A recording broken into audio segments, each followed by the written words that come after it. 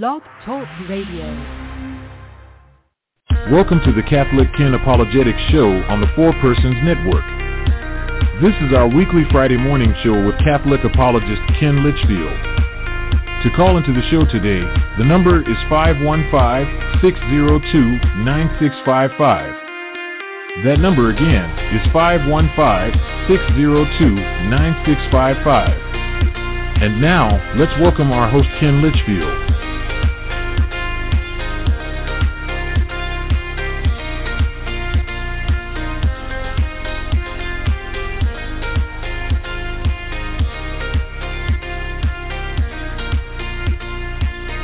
Good morning, Four Persons Radio fans. This is the Catholic Ken Apologetics show with me, your host, Ken Litchfield. We have a great show planned for you today. We'll be discussing baptism. If you would like a copy of today's show notes, you can email me at CatholicKen, that's Catholic with a K, at thefourpersons.com. And that's the number 4 as opposed to F-O-U-R. Once again, that's CatholicKen at thefourpersons.com.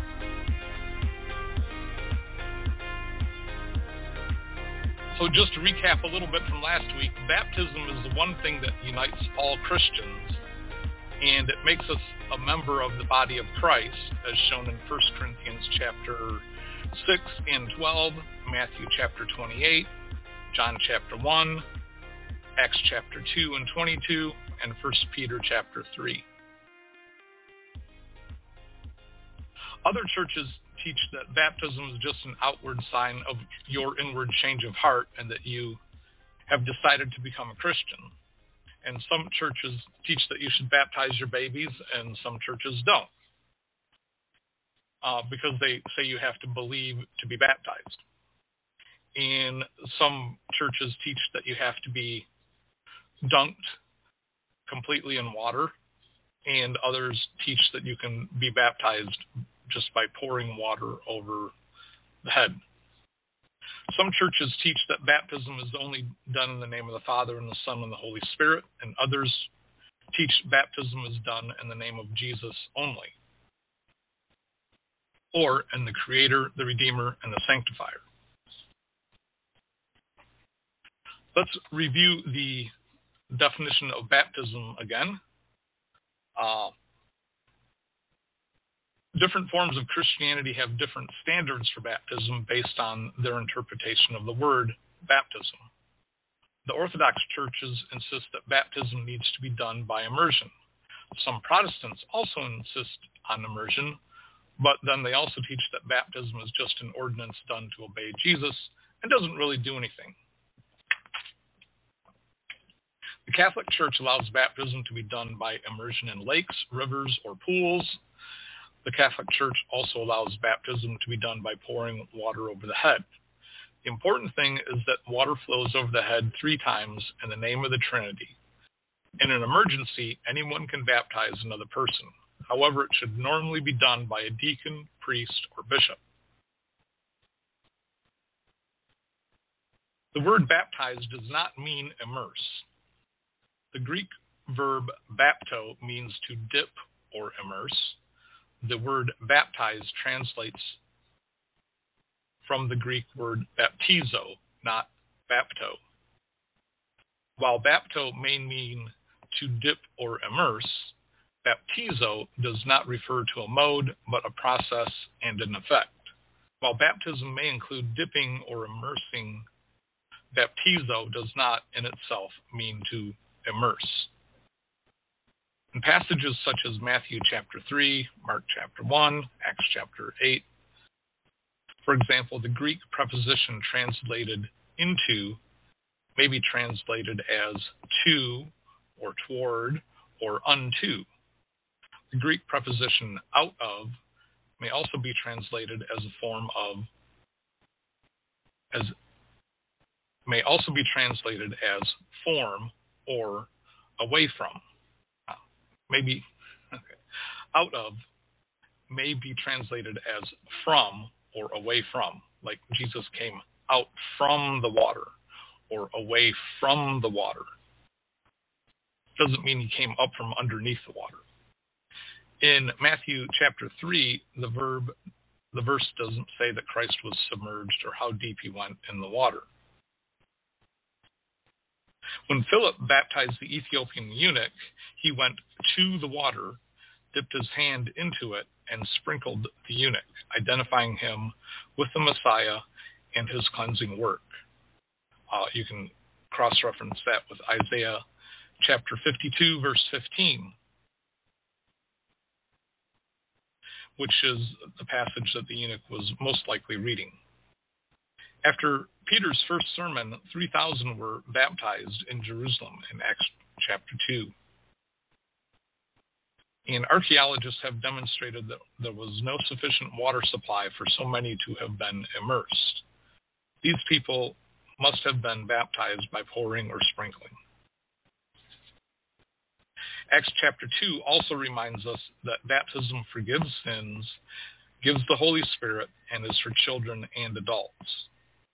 And this is confirmed in Acts chapter 22, where it tells us that baptism washes away sin.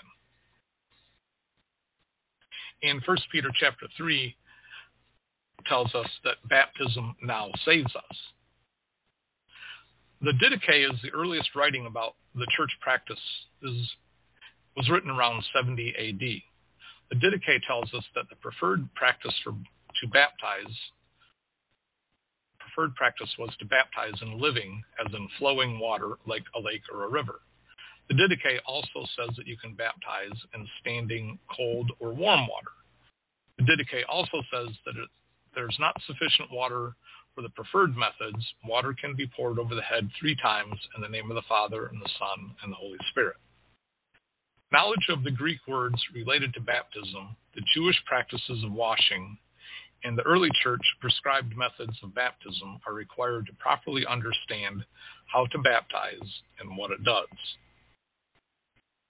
Jesus commanded it in Matthew chapter 28 and gave his authority to his church so that we would know how to do it until the end of the church age, which is what we are in right now.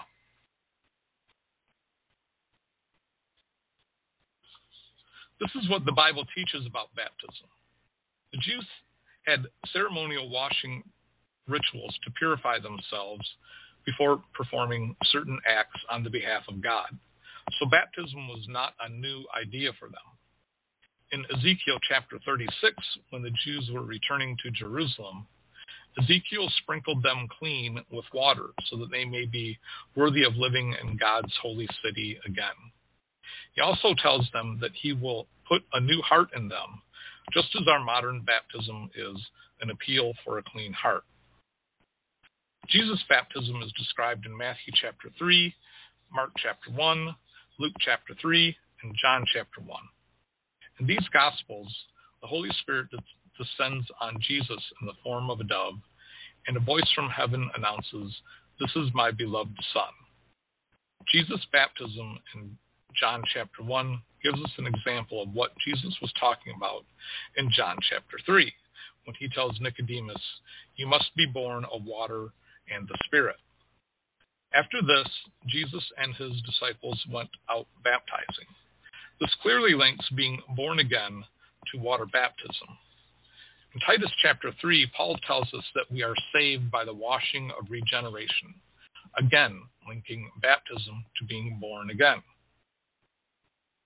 At Pentecost, just 50 days after the resurrection of Jesus, in Acts chapter 2, verse 38, Peter tells the Jews to repent and be baptized, every one of you, in the name of Jesus Christ for the forgiveness of sins.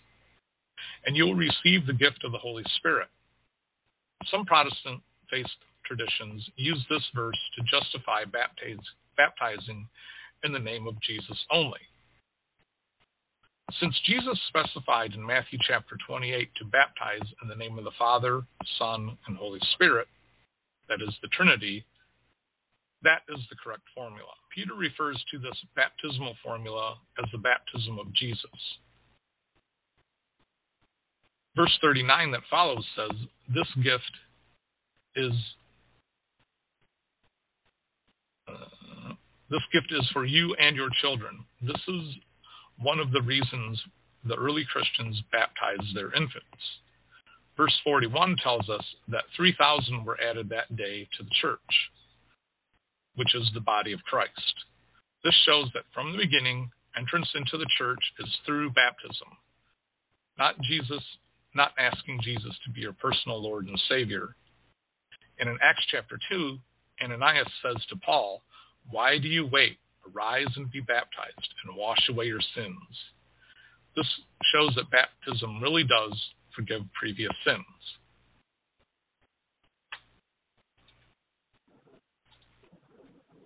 Hi there. Hey, I just called in to listen from somebody a lot smarter than I am. Well, hopefully we can get somebody on here that's smarter than you are. I'm just a guy who's doing his best to serve Jesus and share the truth of the Catholic faith. Thanks for tuning in, John. Amen. All right. So in 1 Peter chapter 3, we read, "Just as Noah and his family were saved through water, baptism now saves you. Not the removal of dirt, but an appeal for a clean heart. This shows that we are saved when we are baptized. It is not just an outward symbol of an inward change of heart. It also shows that baptism is not for the removing of dirt on the outside, so it does not have to be done through immersion. The water is a symbol of the inward cleansing of our heart." In early Christian times, some people would put off their baptism until they were near death, so that they could enter into heaven without sin. The church has always encouraged people to be baptized early and then live a holy life after that.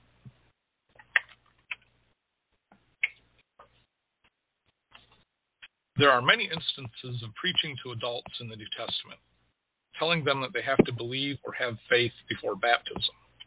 This makes sense for adults. Children who receive baptism have no personal sin to repent of, but they do inherit the sin tendency of human beings from Adam and Eve, who sinned in the Garden of Eden.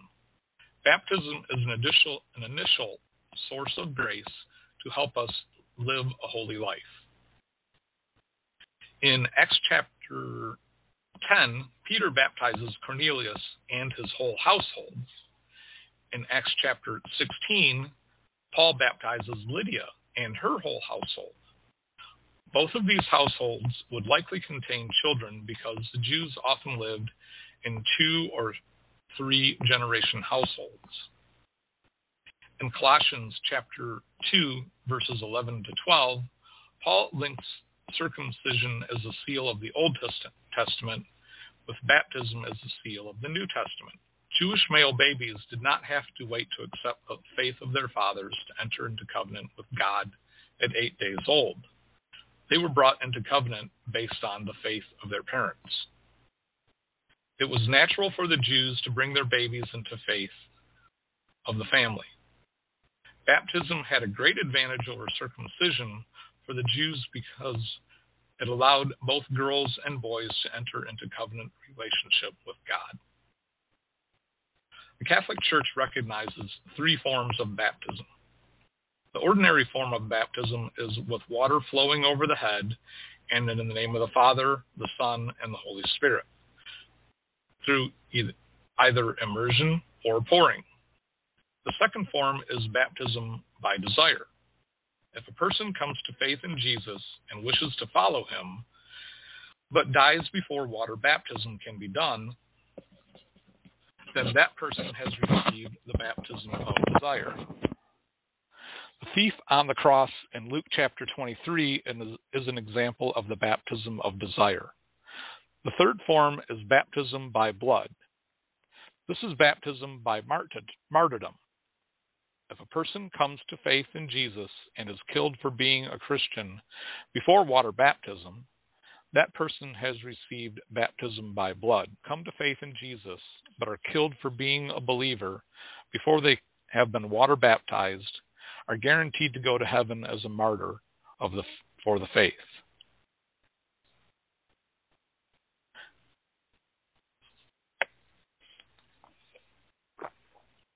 Baptism permanently marks you as a Christian and gives you an initial grace to grow in holiness.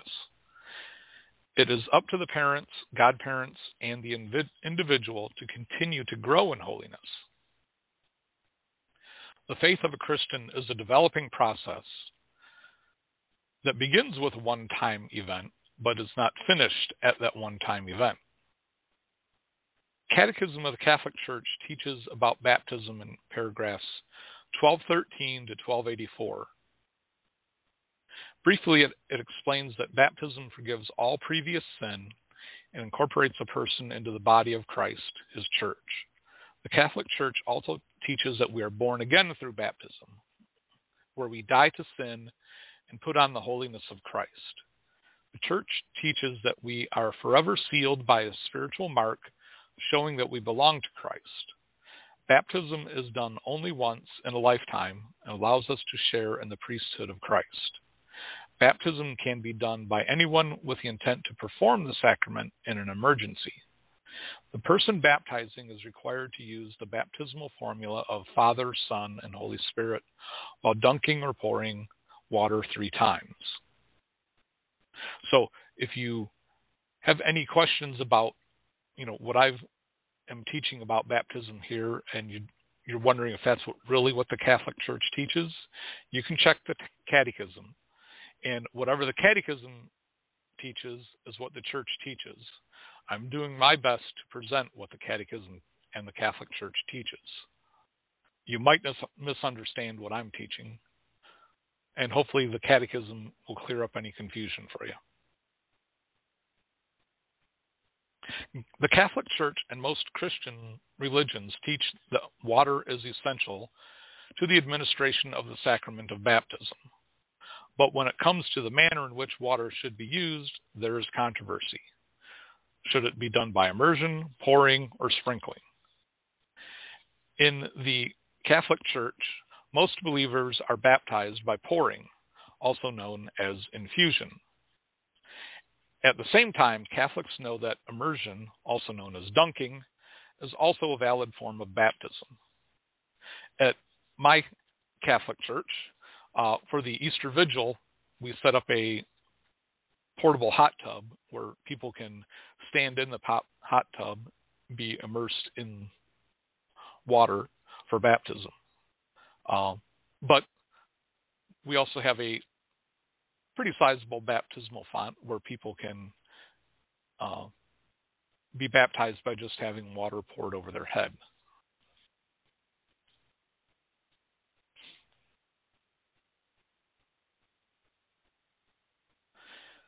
Some Protestant and evangelical churches reject all forms of baptism other than immersion. They claim that most Catholics are not validly baptized.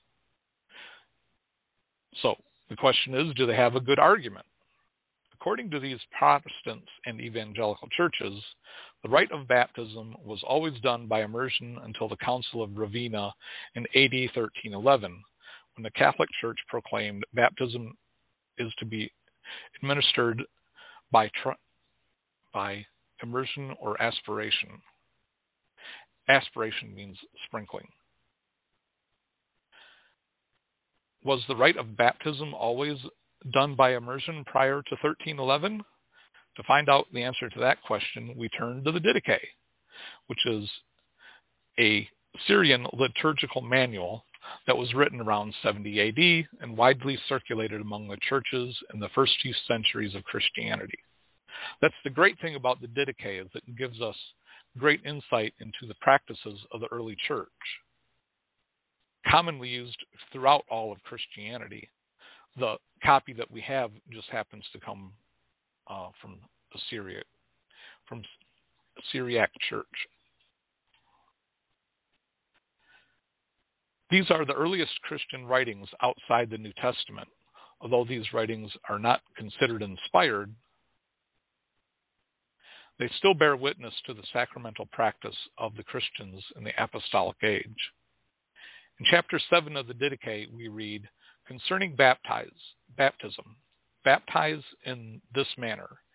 Having said all these things beforehand, baptize in the name of the Father, and the Son, and the Holy Spirit. in living water, that is running water, such as a river or a lake. If there is no living water, baptize in other water. And if you are not able to use cold water, use warm water. If you have neither, pour water 3 times upon the head in the name of the Father, and the Son, and the Holy Spirit.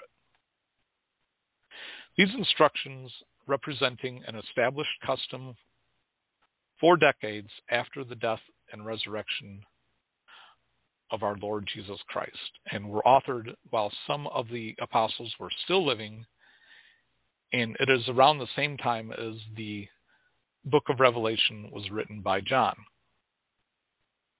Turning to another source of Christian writings, Hippolytus of Rome said, if water is scarce, whether as a constant condition or on occasion, then use whatever water is available. And that's from the Apostolic Tradition, chapter 21, and was written in AD 215. Pope Cornelius wrote that as Novatian was about to die, he received baptism in the bed where he was laying by pouring. And that's written in the letter to Fabius of Antioch, also written around AD 251, and is cited by Eusebius in his Ecclesiastical History in chapter 6, paragraph 4311. Cyprian advised that no one should be disturbed because the sick are poured upon or sprinkled when they receive the Lord's grace. And this is from the letter to a certain Magnus, chapter 69, verse 12. And that was written in 255 AD. So we can see, very early on, the practice of pouring water over the head was acceptable in the church. It was not invented in 1311. Tertullian described baptism by saying that it is done with so great simplicity, without pomp, without any considerable novelty of preparation, and finally without cost.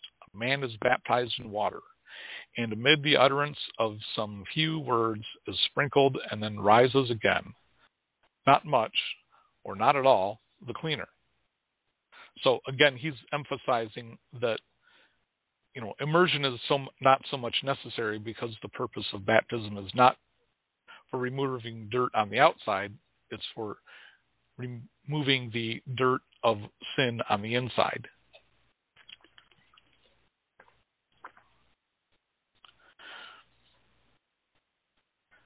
And Tertullian wrote around 203 AD.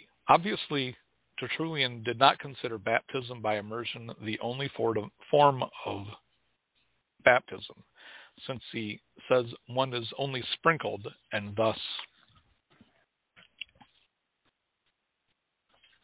comes up from the water, not much or not at all, the cleaner.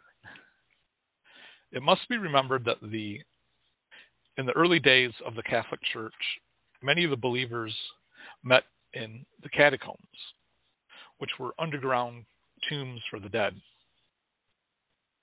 There was underground tombs for the dead in the catacombs, which were kind of like underground walkways. There were no rivers of flowing water in those tunnels. Furthermore, in view of the fact that the Christians were persecuted during the first 300 years, it would have been unwise for any believers to gather in groups by rivers and lakes in order to be baptized. As it is out of the question to practice immersion today when someone is told on their deathbed,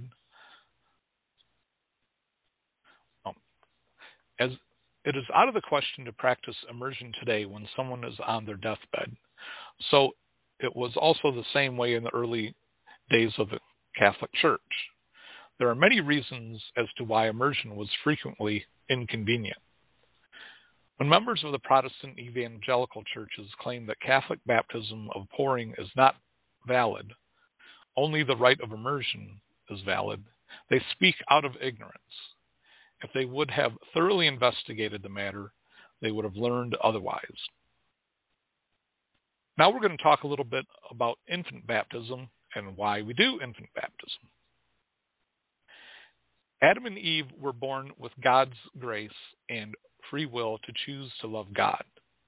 When they chose to disobey God, they were expelled from the garden. We are all children of Adam and Eve and are now born without God's grace. We inherit their fallen human nature and are, therefore, prone to sin. And we find out about this in Romans chapter 5, verses 12 through 21. The first sin thus resulted in our fallen nature, and our natural inclination is to sin.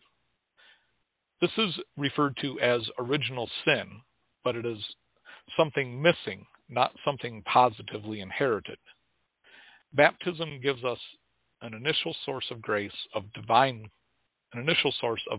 grace to overcome the sinful tendency, as shown in Romans chapter 6, verses 1 through 14, and it makes us part of God's covenant family. In Acts chapter 2:38, Peter replies, "Repent and be baptized, every one of you, in the name of Jesus Christ, for the forgiveness of your sins." And we can cross-reference that with Acts chapter 2, verse 16. And you will receive the gift of the Holy Spirit. Many Protestant faith traditions teach that baptism is just a sign, but does not bring about forgiveness of sin. This quote is from Peter's teaching at Pentecost, just 50 days after the resurrection of Jesus. The very next verse after verse 38 is verse 39.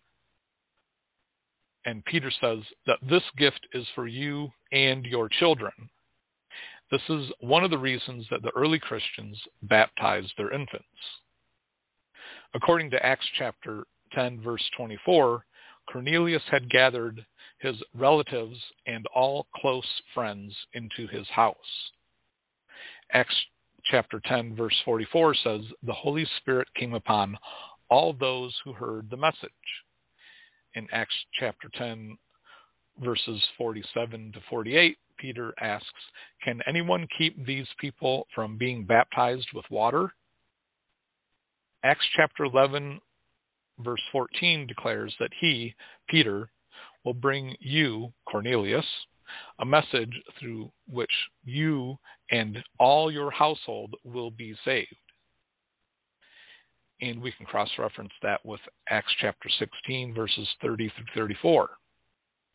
In Acts chapter 16, verse 15, Paul baptizes Lydia and the members of her household.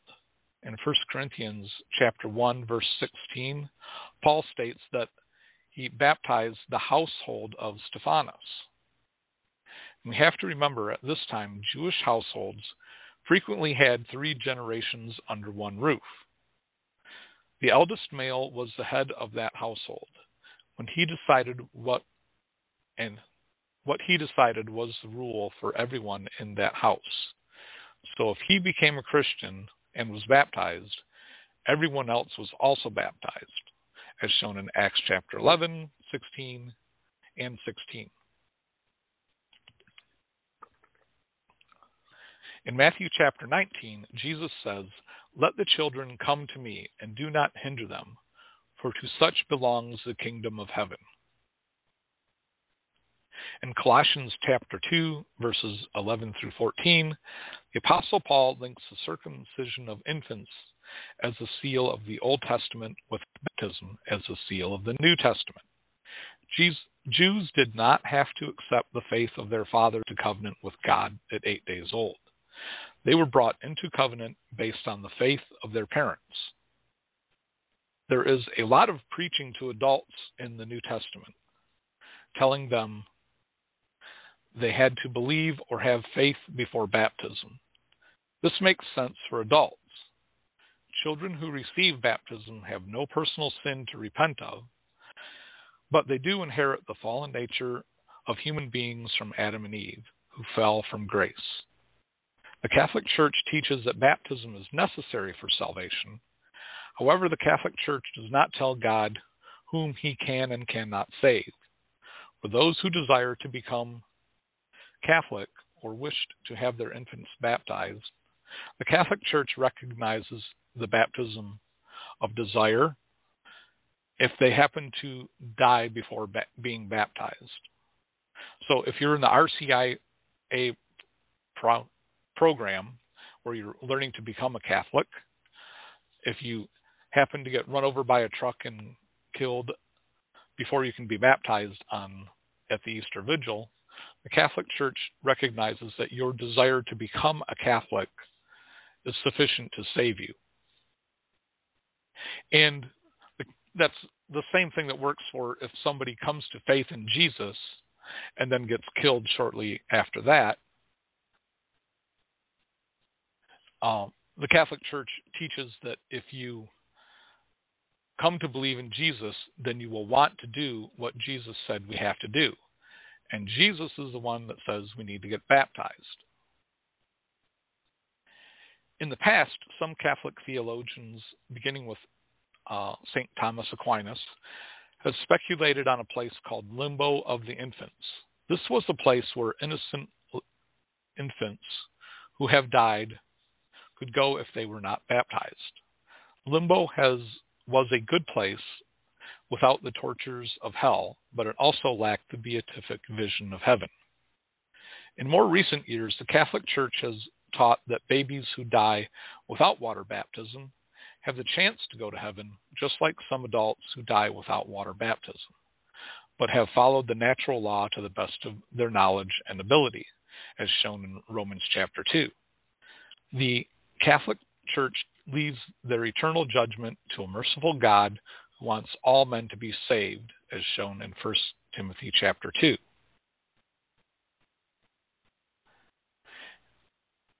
In 180 AD, Irenaeus, who was the bishop of Lyon in what we now call France,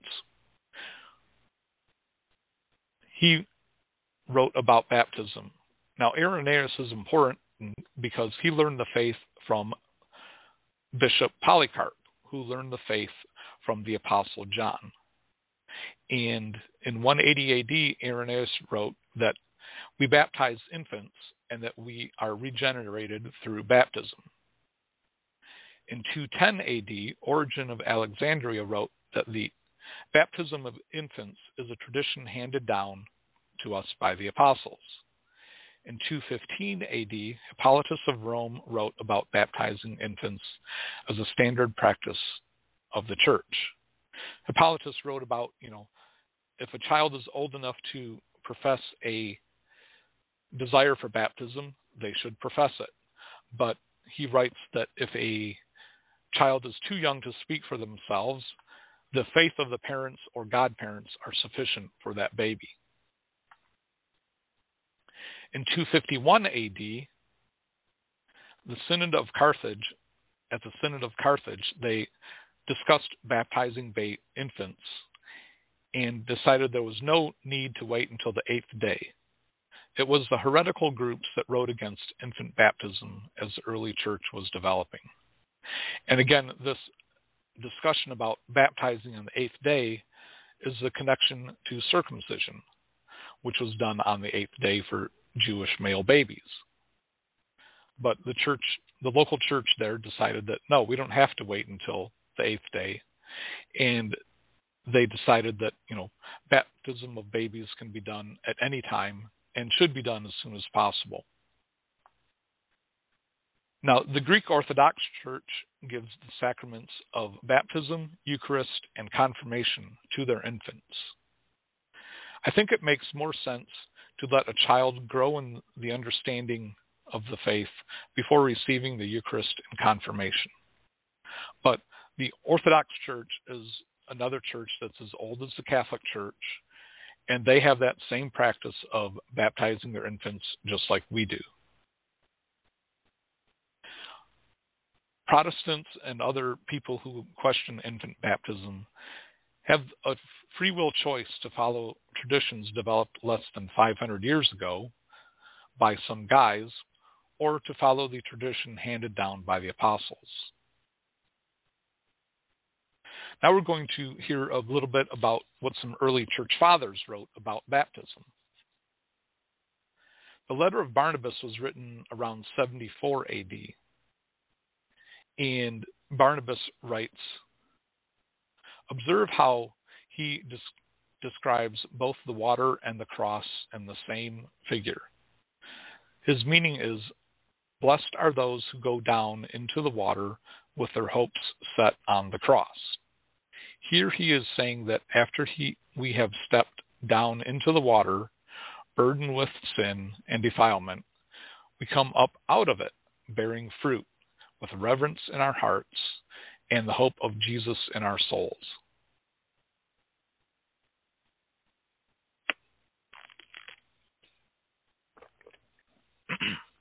Another early writing is called The Shepherd of Hermas.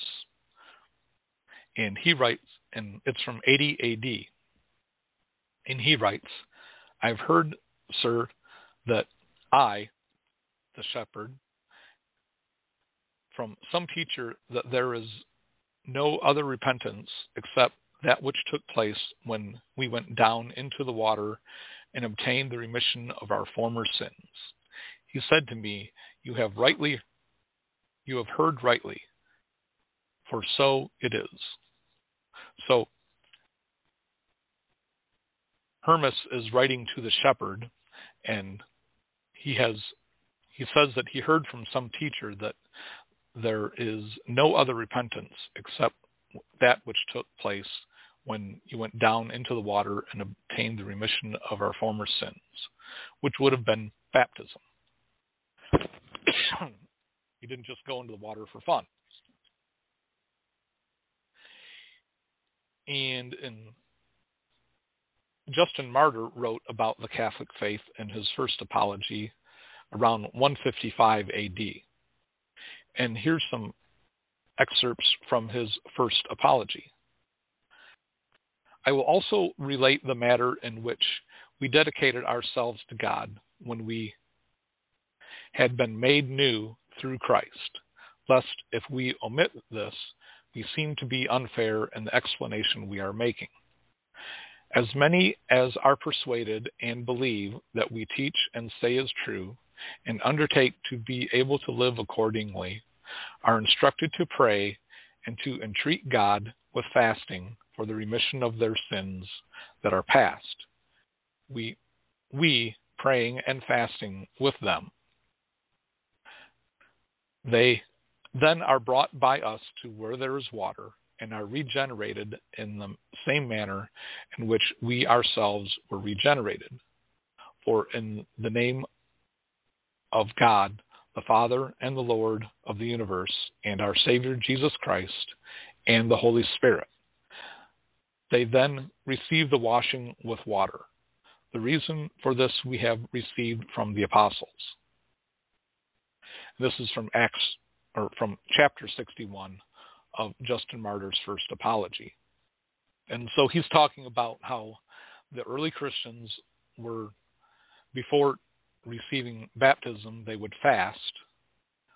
They wouldn't starve the babies, but adults and those old enough to fast would fast before baptism. And it was done in the Trinity, not just in the name of Jesus. And that it washed away sins, and that we are regenerated, born again, through baptism. So this is how the early church understood it in 155 AD. This is not something from 1311. And also, Justin Martyr writes that this food is called among us the Eucharist, of which no one is allowed to partake but the man who believes that the things which we teach are true, who has been washed with the washing that is for the remission of sins and unto regeneration, and who is so living as Christ has enjoined. So that's from from Justin Martyr's first apology, chapter 66. And Justin Martyr here is talking about how before you can receive the Eucharist, you have to receive baptism, which forgives sins and also is how we are regenerated, born again, and who is living as Christ has taught us to live. So it's not like we are, once you're saved, that you're all good to go. We have to continue to live as Jesus calls us to live.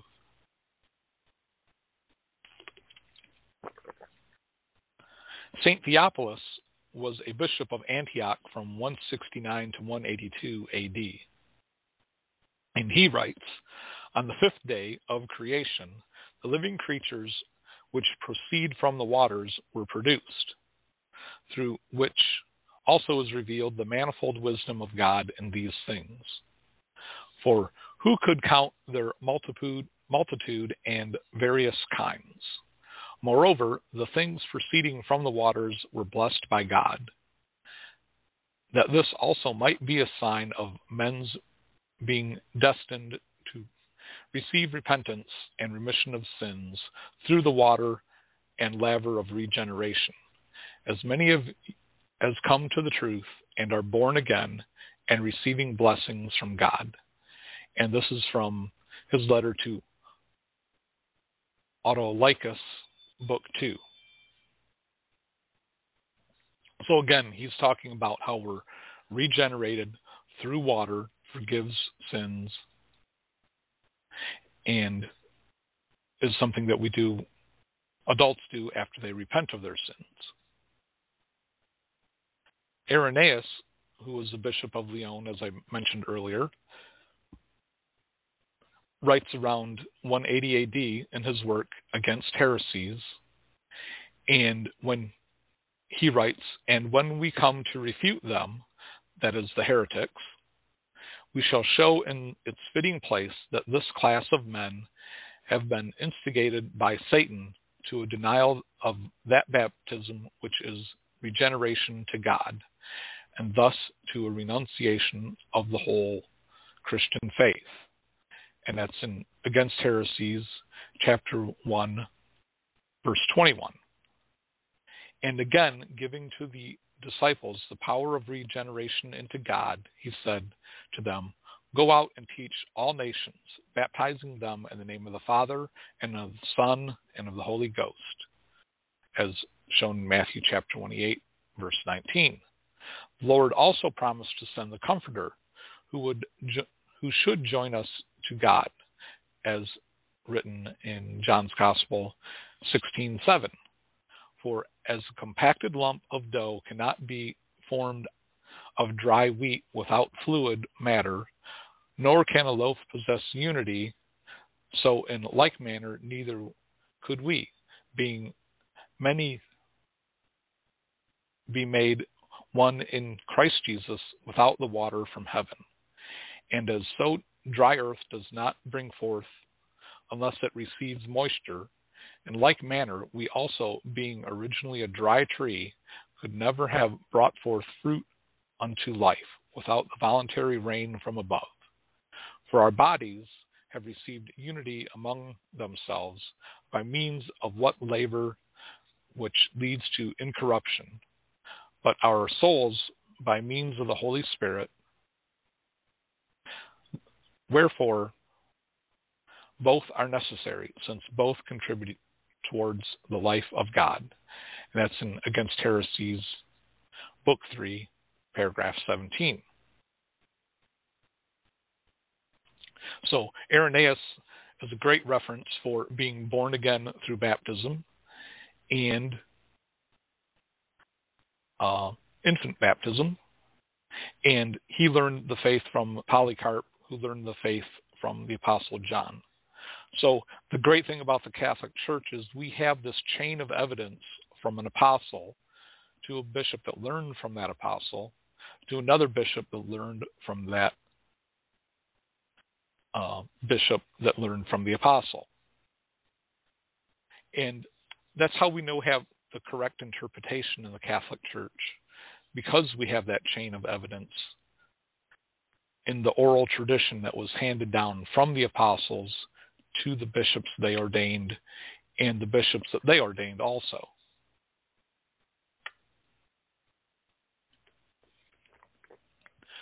Tertullian writes in 211 AD, when we are about to enter the water, no, just a little before, in the church and under the hand of the bishop, we solemnly profess that we renounce the devil and his pomps and his angels.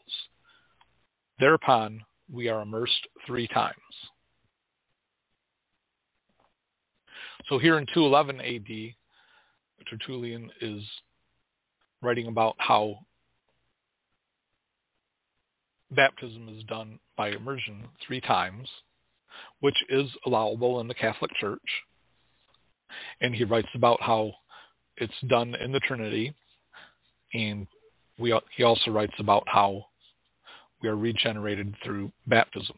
Hippolytus was a bishop in Rome and wrote around 215 AD, and he wrote a writing called the Apostolic Tradition. And what he did is he gathered all the apostolic traditions that were available in Rome and other areas of Christianity, and then wrote them into a combined book.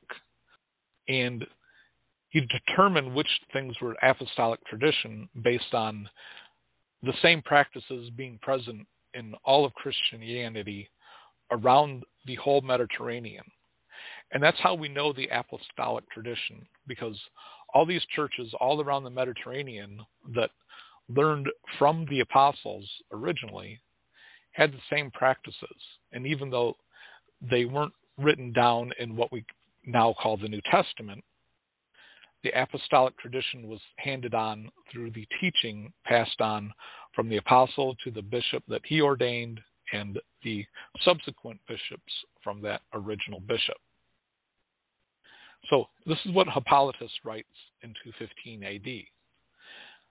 Where there is no scarcity of water, the stream shall flow through the baptismal font or pour into it from above.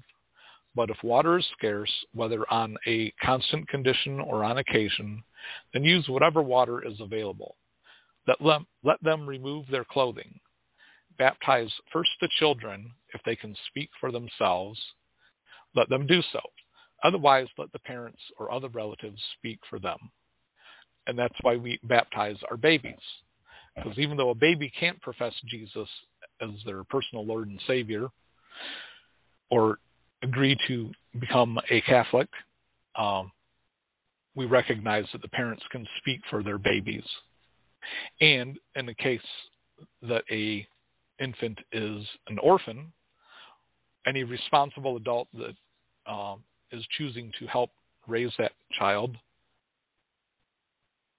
can speak for that child.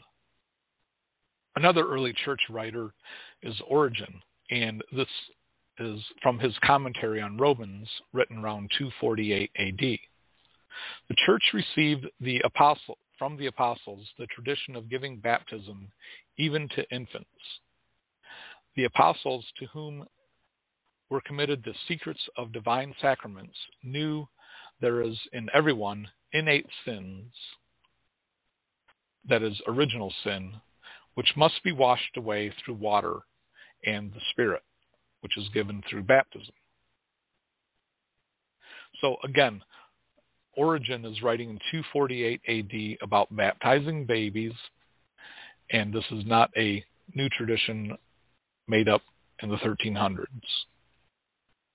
And St. Augustine is a saint recognized in the Catholic Church, the Orthodox Church, and many Protestants will point to Augustine as a good early church father. And this is what he writes about baptism around 300 AD. Who is so wicked as to want to exclude infants from the kingdom of heaven by prohibiting them from being baptized and born again in Christ? This infant baptism, this practice, infant baptism, the church has always had, always held, and this she received from the faith of our ancestors. This she perseveringly guards unto the end.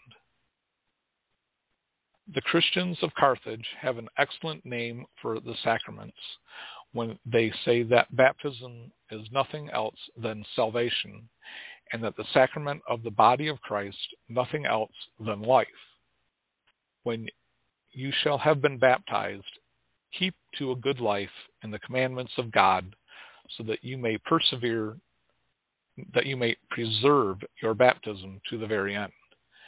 Baptism was instituted for all sins in the church. Therefore, there are three ways in which sins are forgiven: in baptisms, in prayer, and in the greater humility of penance. Yet God does not forgive sins except to the baptized. Now we're going to talk a little about some early early Protestants that wrote about baptism. In the early 1500s, Martin Luther and John Calvin taught that we should baptize babies and that baptism was a source of grace. It wasn't until the early 1600s that some Anabaptists started the new tradition of accepting the faith before baptism, that it was just a symbol of a believer's decision. This is what John Calvin wrote about baptism. Paul adds that the Colossians had been buried with Christ through baptism, as shown in Colossians chapter 2. By this he means that baptism is today for Christians what circumcision was for the ancients.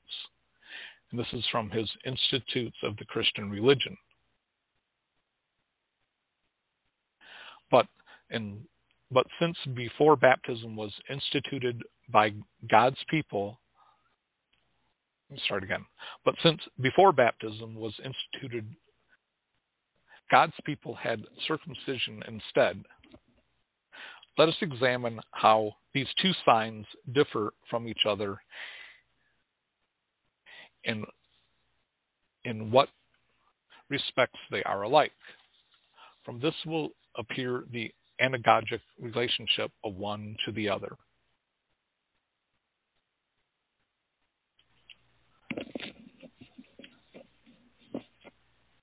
In Book 4, Chapter 16, Section 3 of the Institutes of the Catholic Religion, or of Institutes of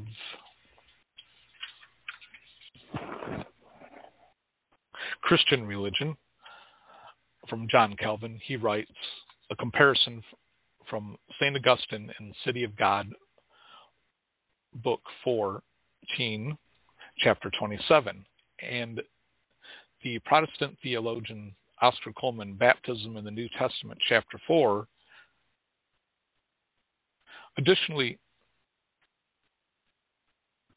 the Lutheran theologian Philip Melanchthon makes the same argument in his Loci Communes, written in 1555, Chapter 21. So, this is what Philip Melanchthon wrote. Now we can see without difficulty the similarity and difference of these two signs. The promise, in which we have shown the power of the signs to consist, is the same in both, namely of God's fatherly favor, of forgiveness of sins, and of eternal life. Then the thing represented is the same, namely regeneration. In both there is one foundation upon which the fulfillment of these things rests. Therefore there is no difference in the inner mystery by which the whole force and character of these sacraments are to be weighed. What dissimilarity remains lies in the outward ceremony, which is a very slight factor, since the weightiest part depends upon the promise and the thing signified.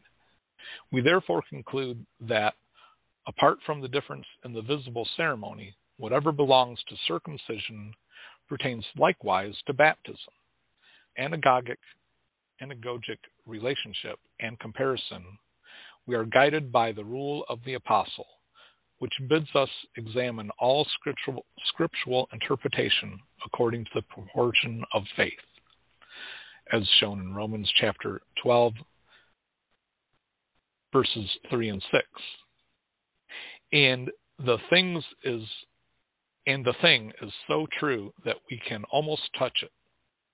For circumcision was for the Jews their first entry into the church, because it was a token to them to which they were assured of adoption as the people and household of God. And they in turn professed to enlist in God's service in like manner. We are also consecrated to God through baptism, to be reckoned as his people, and in turn we swear fealty to him. By this it appears incontrovertible that baptism has taken the place of circumcision to fulfill the same office among us. And that's from Book 4, Chapter 16, Section 4. And is entitled, "The Difference is in Externals Only." So we can see that from the beginning, the church has linked baptism to circumcision, and therefore we can give it to babies, and baptism makes us a member of the body of Christ, his church. And even the early Protestant reformers recognize that baptism was for babies based on the practice of the early church and its connection to circumcision. The Jews understood that the sign and their connection to God was through circumcision, as God commanded Abraham to do to show his fealty to God. And it was a practice of the Jews ever since the days of Abraham to circumcise their male children at 8 days old. And it was determined in an early church council that we don't have to wait to baptize until 8 days old. We can do it at any time. But again, as early as 251 AD, baptism was linked to circumcision, as Paul links it in Colossians chapter 2. So the historical record shows that from the very beginning in the church, baptism is linked to circumcision, so it can be for babies, and also makes us a member of the body of Christ, the church, and it's an indelible mark. It's a mark that can't be taken off you. So God will always recognize his people through baptism, which leaves a sign on them, showing that they are a member of God's family. Now, that doesn't mean that we don't have to leave God's family as we choose, but God calls us to be faithful to him always. Forgives sins, as shown in Acts chapter 22. So all previous sin is forgiven at baptism, and we receive an initial source of grace through the Holy Spirit, as shown in Acts chapter 2. So that's about it for today, folks. Thank you for tuning in. If you would like a copy of today's show notes or have any follow-up questions, you can send me an email at Catholic Ken, that's Catholic with a K, at thefourpersons.com. And the number 4, use the number 4, not F-O-U-R, in thefourpersons.com. Or you can look me up on Facebook. You can answer questions there too. May God bless and guide your efforts to bring the truth of the Catholic faith throughout the world. It's our duty as members of the body of Christ to bring the faith to everybody and always be prepared to offer an explanation for the Catholic faith. Thanks for tuning in.